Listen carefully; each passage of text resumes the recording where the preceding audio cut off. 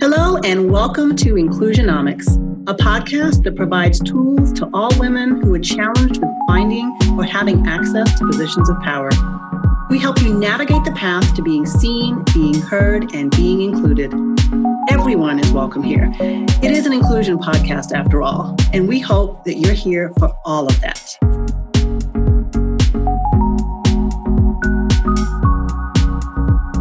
How important is good speech to your advancement and promotion at work, or just navigating everyday life?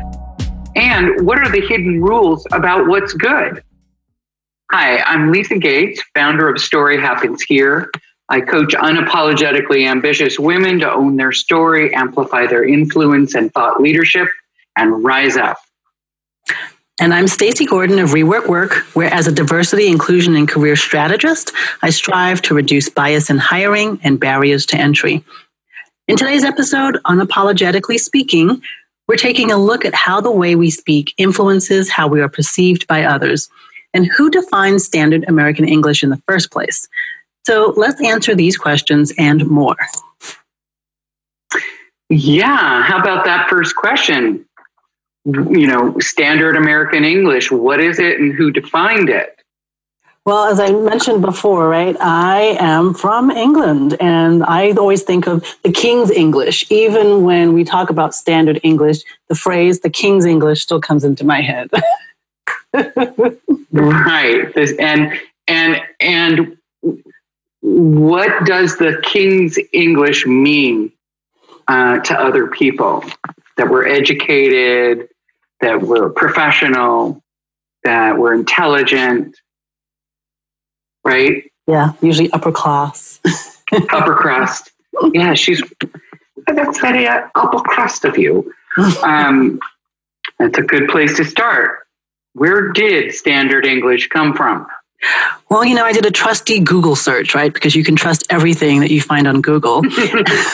And what I found was in the American Heritage Guide to Contemporary Uses and Style, a definition that I like. And it says the term standard English refers to both an actual variety of language and an idealized norm of English, acceptable in many social situations. And I think that's a perfect definition because it talks to the actual language and to the idealized language that's acceptable. And I think that's the piece that's important, right? It's like, what's acceptable? What's acceptable, right? So I'm going to borrow from an HBR article called "These Students Speak Perfect Spanglish and Now They're Learning to Own It." And in that article, the last quote, the last sentence says, "A standard dialect is simply the standard because the people who are in power made it the standard."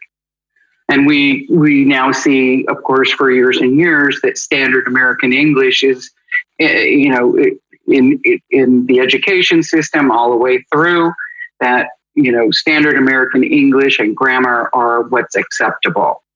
Right. Well, and I think, it's the same as everything else in life, right? It's like history is written by the victor, and standard English is also written by those in power. And that's right. So what's standard today, and this is why it changes, and I think that it's interesting to see that people have very different thoughts around what's actually standard and what's acceptable. Right. Well, just talking about, so a couple more definitions might be in order here. So let's say that, you might speak in, quote, Black vernacular when you're out with your friends, and then switch to standard American English when you're at work. So this is what's known as code switching. Or we might mix English and Spanish together, also known as Spanglish. And this is what experts, I suppose, linguists call code meshing, where you're mixing both languages. And so the code switching and code meshing are going to be something we're talking about throughout Right. And I think for those of us that code switch and code mesh, we're like, "Oh, we don't need a definition for it, but all right, that's what it's called, right? Like this has been, right. This has been going on throughout time. And I think the interesting thing about code switching is, in my opinion, right, you have to code switch because it's necessary for you to get ahead. If you want to be able, like, you have to know what the standard English is, and you have to be able to speak it. And if you can't, it's going to be a problem. And part of that too, we talk about language in terms of the words we use, but also accents, right? Mm-hmm. It's not only and I think this is why, for me, being born in the UK, I think of the King's English when people say standard English, right? But the thing about the King's English, what triggers for me is it's not just the words, it's that sort of haughty upper crust tone that comes with it, that accent. Right, it's status and privilege and ownership, and part of you're part of the landed gentry, right? Yeah. So, yeah. And then you've told me before that when you came to the U.S. that you taught yourself to eradicated your accent. I did eradicate my accent, why'd you do that? I did that because I wanted to fit in. And there, it was funny because I wasn't trying to fit in with the standard English. I was trying to remove some of that. I was trying to be able to talk slang and speak the way that my friends did, because I went from London to Brooklyn, New York. And, in London, I stuck out like a sore thumb because I was Black in a very white world. And then in Brooklyn, I didn't stick out unless I opened my mouth. Which you were wont to do. Yeah. Yes, because as y'all know, I don't ever stop talking. I had a similar experience when I was studying theater and performing in plays.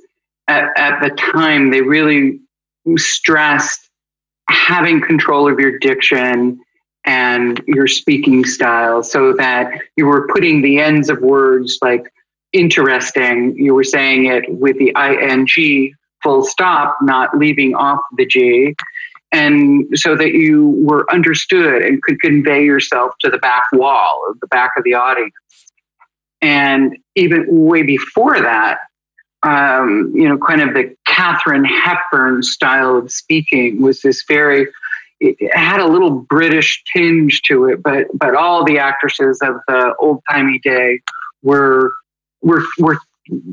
sort of made in that, emulated Katharine Hepburn. It was the right way to be a great actress. Well, to speaking speak of actresses, as an actress, right? I mean, this is not my world, but I heard that Courtney Cox had a very country accent, that she had to work very hard to get rid of it before she landed Friends.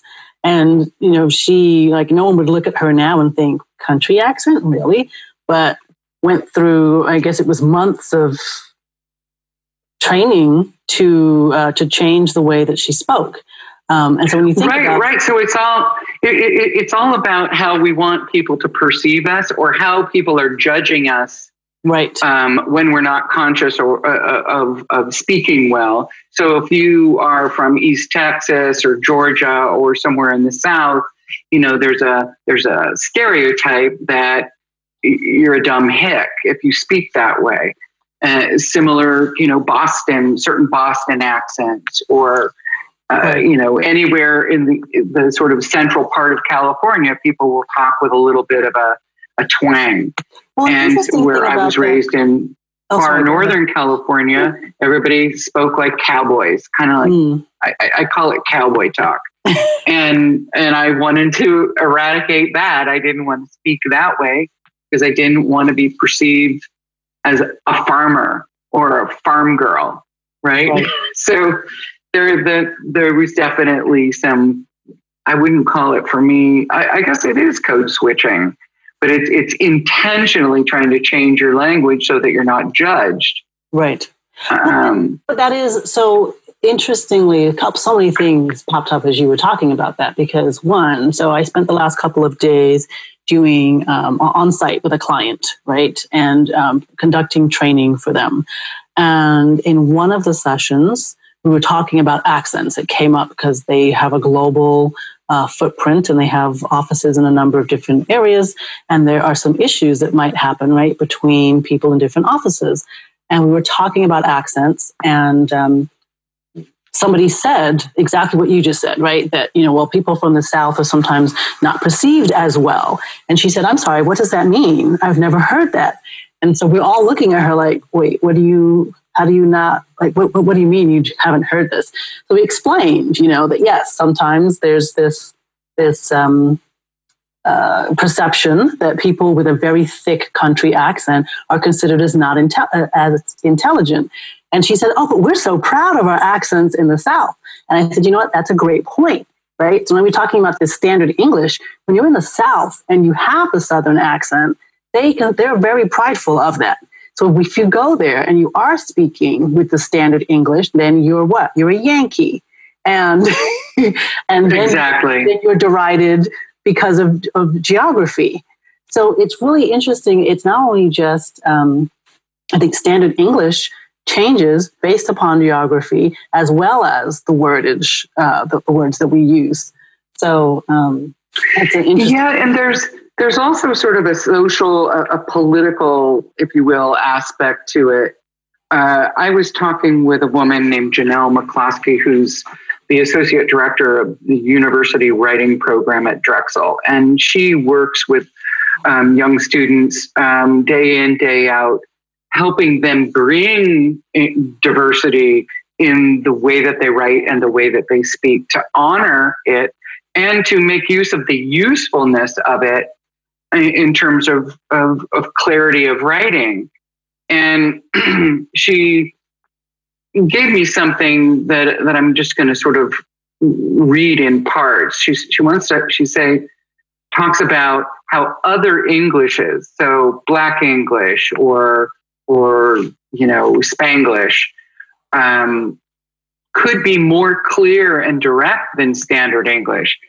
And so she uses the example of the word be, which is common in African American vernacular, but also in some other regional varieties of English spoken by white people. So she pulled this example from a book called Other People's English, Code Meshing, Code Switching, and African American Literacy by Vershawn Ashanti Young. And so the example is, in standard English, you would say, she is working. Now, in standard English, this could mean she's at work at the present moment, or it could mean that she's employed. And those two different meanings can only be derived by knowing, sort of the context surrounding the sentence to be sure what the meaning was, right? But in African American English, you could say, she working. And this construction means that she is working at the present moment. If she says, she be working, this means that she's employed. So there's ambiguity present in standard English construction that isn't present in African American vernacular. It's more nuanced. So, and she was saying to me that all dialects and varieties of English have instances like this where meaning is communicated a lot more clearly than in standard English. So in her work with her students, she wants to celebrate and bring all this to the fore. So, you have this sort of a movement afoot that is saying, look, all of it should be included. We should be inclusive about language. But there we are in our workplaces where our pocketbooks are at stake. Right. Right? Or just being included. What's that? No, I think that's a very interesting take. I hadn't heard that in terms of the the specificity of language. Well, I think it goes to show that white privilege once again trying to take the upper hand or just assuming the upper hand or what's correct, when it's not necessarily that clear, but it's just proper. And, the whole world, at least here in America, is driven in that direction. So what happens at work? Well, I was going to say, right, we're switched, we're programmed, right, to speak in that standard way. And so when you're at work, like it's like putting on a suit, right, to go to work. You have to put that on right. to get to work. You can't show up in, flip flops and we do live in California, so, but. Can I just segue for a second, when I first moved to California and got to work and saw people in flip-flops and shorts, I about lost my mind. Having come from New York, where we were in, it was a big deal if you went to work in a suit with no pantyhose. And I was just like, I can't even understand what's happening right now. Yeah, I know. We dress down so much in California. So wrong metaphor there, but yeah. Well, so has anybody ever said to you, quit talking white? You talk so white. Me? Of course not. What? If I had a $1 for every time someone had said that to me, I'd be a very rich woman. Yeah. And especially so there's like this accent. Reverse discrimination, right? It's that idea that, you are, you're too white, you're too uppity. You think you're better than others because you're speaking in this standard English. And so it's a very interesting dilemma to have, right? Yeah. And so you really do have these two. Like for me, a lot of the times I had to code switch in the other way because my accent was so proper. It was fine when I was at work, and it was fine when I was at school around the teachers. They just loved me, right? But when I was in my neighborhood in Brooklyn, I had to really dig deep and work to change how I spoke and interact in order to fit in. This reminds me of the HBR article called The Cost of Code Switching, which is, a couple months old. And we will put these links on the website. The cost of code switching is just think about, how you are with your friends and then how you need to be at work, and the constant vigilance of monitoring your behavior and monitoring how people are perceiving you, and how exhausting that is.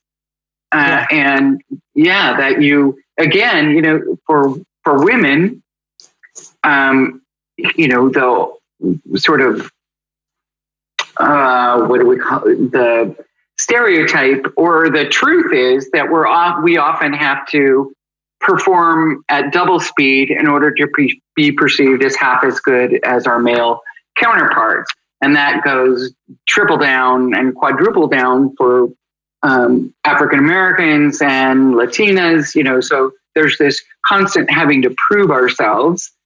So when it comes to language, it's just like another layer of complexity you have to be mindful of.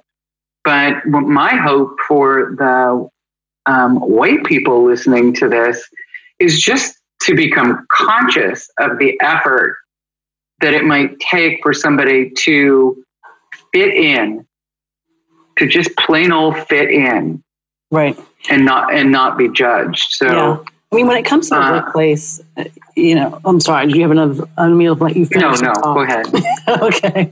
I think when it comes to the workplace, and we look at that, it's also not just the idea that, yes, you're working harder. Like, no one's looking for a sob story, right? We're not saying, oh, you have to treat people differently because they're doing more, right?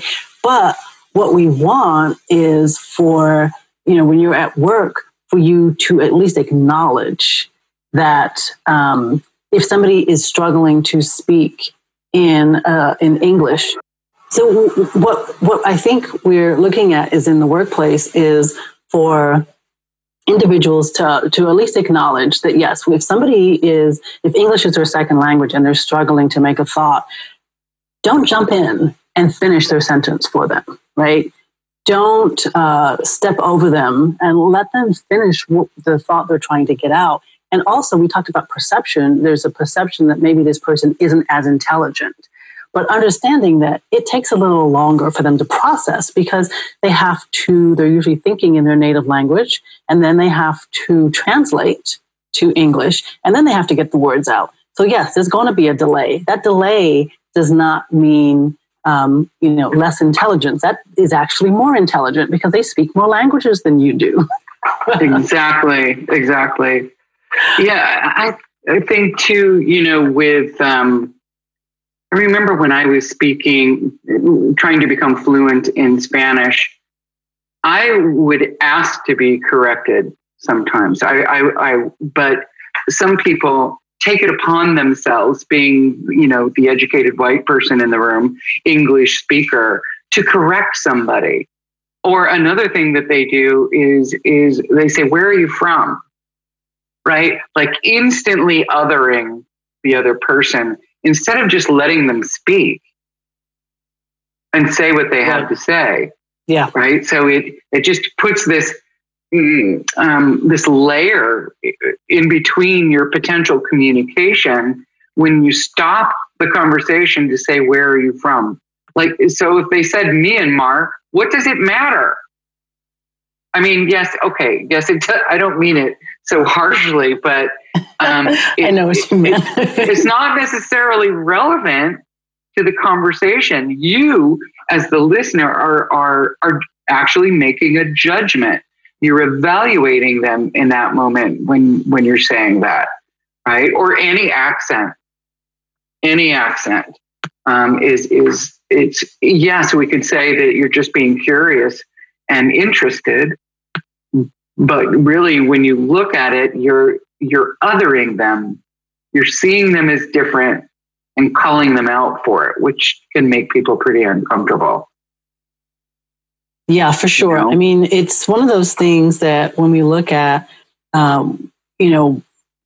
what happens to, we do a lot of this sort of diversity and inclusion work, and we talk about all of these different things. And what can happen is people get frustrated and they say, "Well, how am I supposed to talk to anybody then?" Right? I don't know what to say. And I think that the answer is, at least the answer I usually give people, is that you need to not be thinking about all the things you can't say, but think about all the things you can say. Think about the questions you can ask. Think about the ways that you can actually listen and let people feel that they were heard. Rather than jumping in to finish someone's sentence, let them finish and then say, "What I heard was X," right? Right, just great communication chops, right? The way you would do well to affirm anything. Right. And I think it's giving people those tools to understand how really we need to communicate better. I say this over and over again, like we really just need, as people, to be able to communicate better. And what better way than to talk about it as we talk about unapologetic speak? Like I'm not going to be apologetic about the fact that I tried to change my accent. I'm also not going to be apologetic about the fact that, if I decide I want to change my accent to something else, that I'm going to do that, right? Like it's my prerogative to do so. And in fact, I remember, gosh, this was years ago. I don't know if you remember this, Lisa, when Madonna, like, didn't she go to England and then came back with like a British accent or something? Yes. And remember what an uproar that caused? Yes. Oh my God. Suddenly she was this effete sort of elite speaking. I don't know what she was trying to do. She was trying to reinvent herself yet again. Well, but the thing is, right. But think about that. All she did was change her accent, the way that the words come out of her mouth. And all of a sudden, things about her changed. She was perceived differently. She was either perceived as a snob or as pretentious or as trying too hard, or, I mean, there's just all these things, right? And it's just, she changed her accent. You know, it's so interesting about that I was in a play where I had to have an upper crust British accent. And I don't remember regionally what it was called, but we were also out in the audience before the show started, speaking with the audience. And we had this whole improv, passing out of bickies and cookies and talking with the audience. And we'd research train lines and routes and streets that were local to us. I don't remember any of it now, but I got caught flat-footed at one point when someone in the audience who was from London asked me exactly where I was from. And I just had to skirt my way out of there. I had, right? So, my accent gave me away because it wasn't perfect. It wasn't perfect for that region. He says, where are you really from? So we're so attuned to making the judgments of, and to me, it was more, I'm sure it was tongue in cheek, but it was meant to distinguish whether I really belong to society or not. Right. Right. Well, and it's not just the accents, right? It's also, so we're talking about language, we're talking about the words we speak and how we're judged by that. But it's also some of the expressions and the funny things that we say. And even, so I think I accidentally embarrassed one of the consultants that I work with the other day because she said y'all when we were on a phone call with a client, and I brought attention to it, and she said, but she happens to live in Texas, but she's not from Texas, and she doesn't have a Southern accent either. But it's just one of those things where she's gotten used to saying y'all, but she said it in a really deep Southern way, and it was so funny. And so I can't remember what I said about it, but it did bring attention to it. And so she acknowledged, and she said, as soon as the word came out of my mouth, she said, I felt it. She was like, I felt the way I said it was different. And she was like, well, I was just thinking that nobody would notice. Wow. Interesting. We all did notice. It was so different, And so you do notice, just going back to what you said before about having your ears attuned. Well, if I said to you, don't you know? Right. You'd think I was from Wisconsin or Minnesota or somewhere, right? Yeah. You immediately think Fargo or or something along those lines, or somebody from Canada. You just immediately try to identify where somebody's from. And I think probably that goes back to cave times, I would think, right? That you're in a sense trying to protect yourself or protect your clan or know where the enemy is. So it's just fascinating to me. But I guess, the question for me is, well, I was recently teaching a workshop where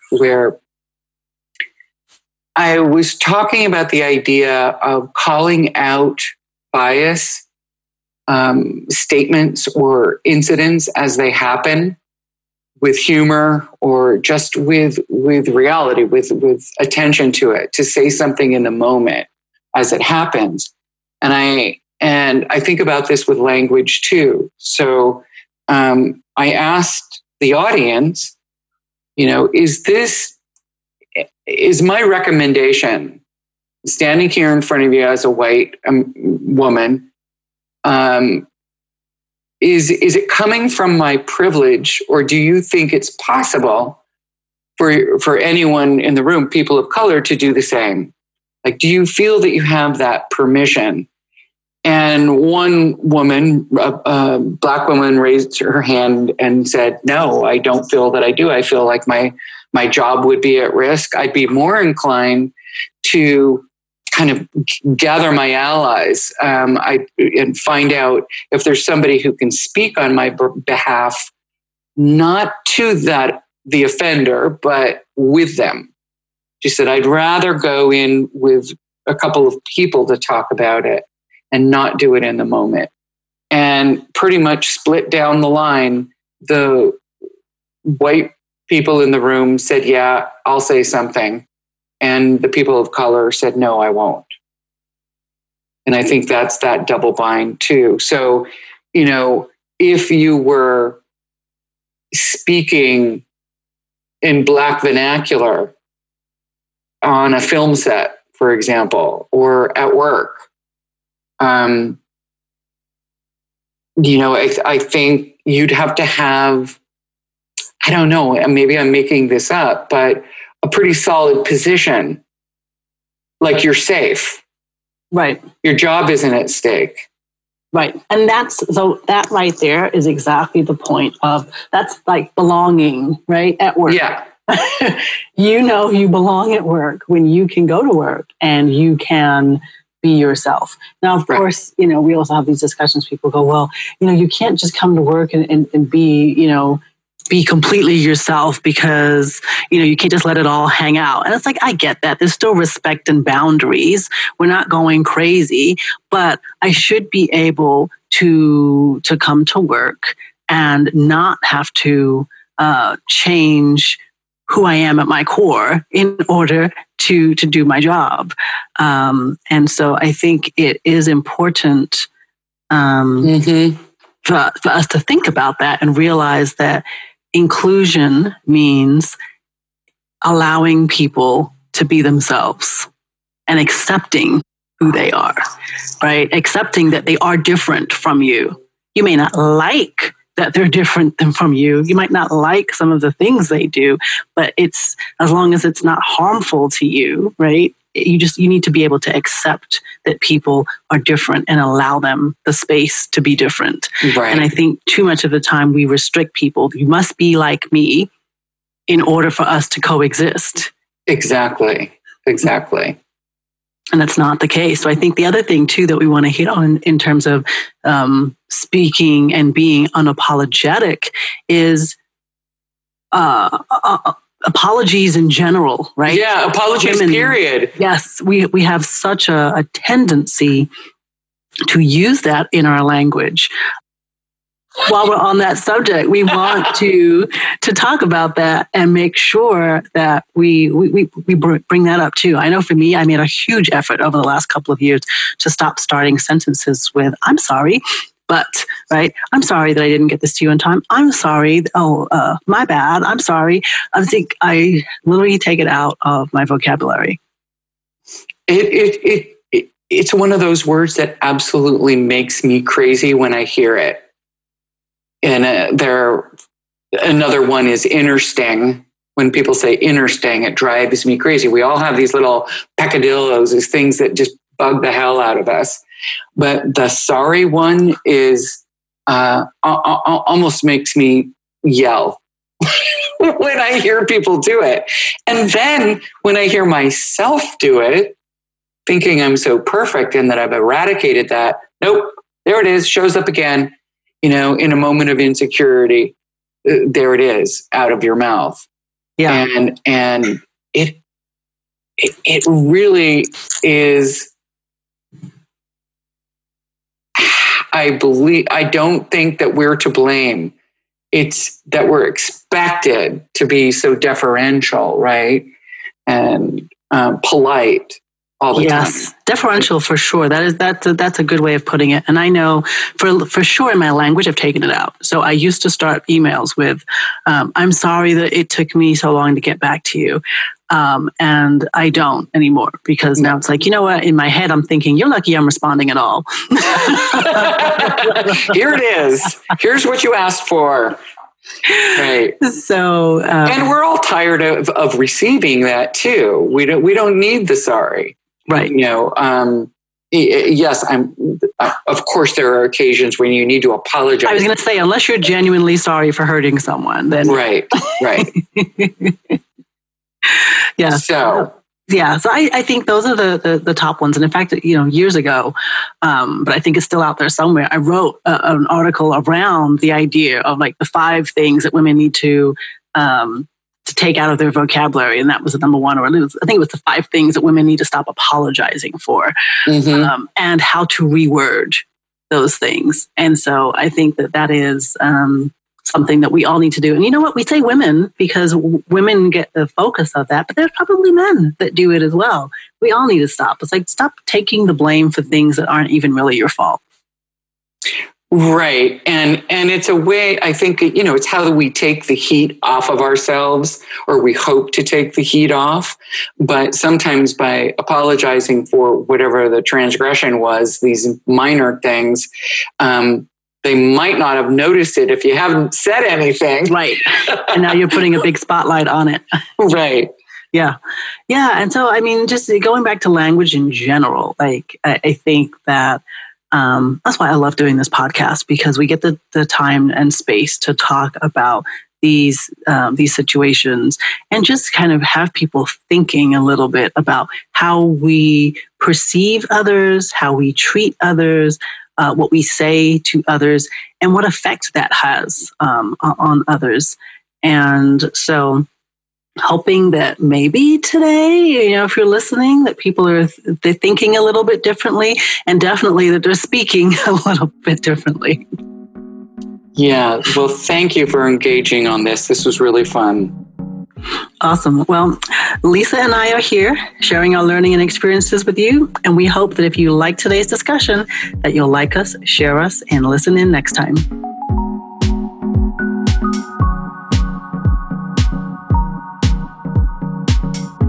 You have been listening to Inclusionomics with Lisa Gates and Stacey Gordon.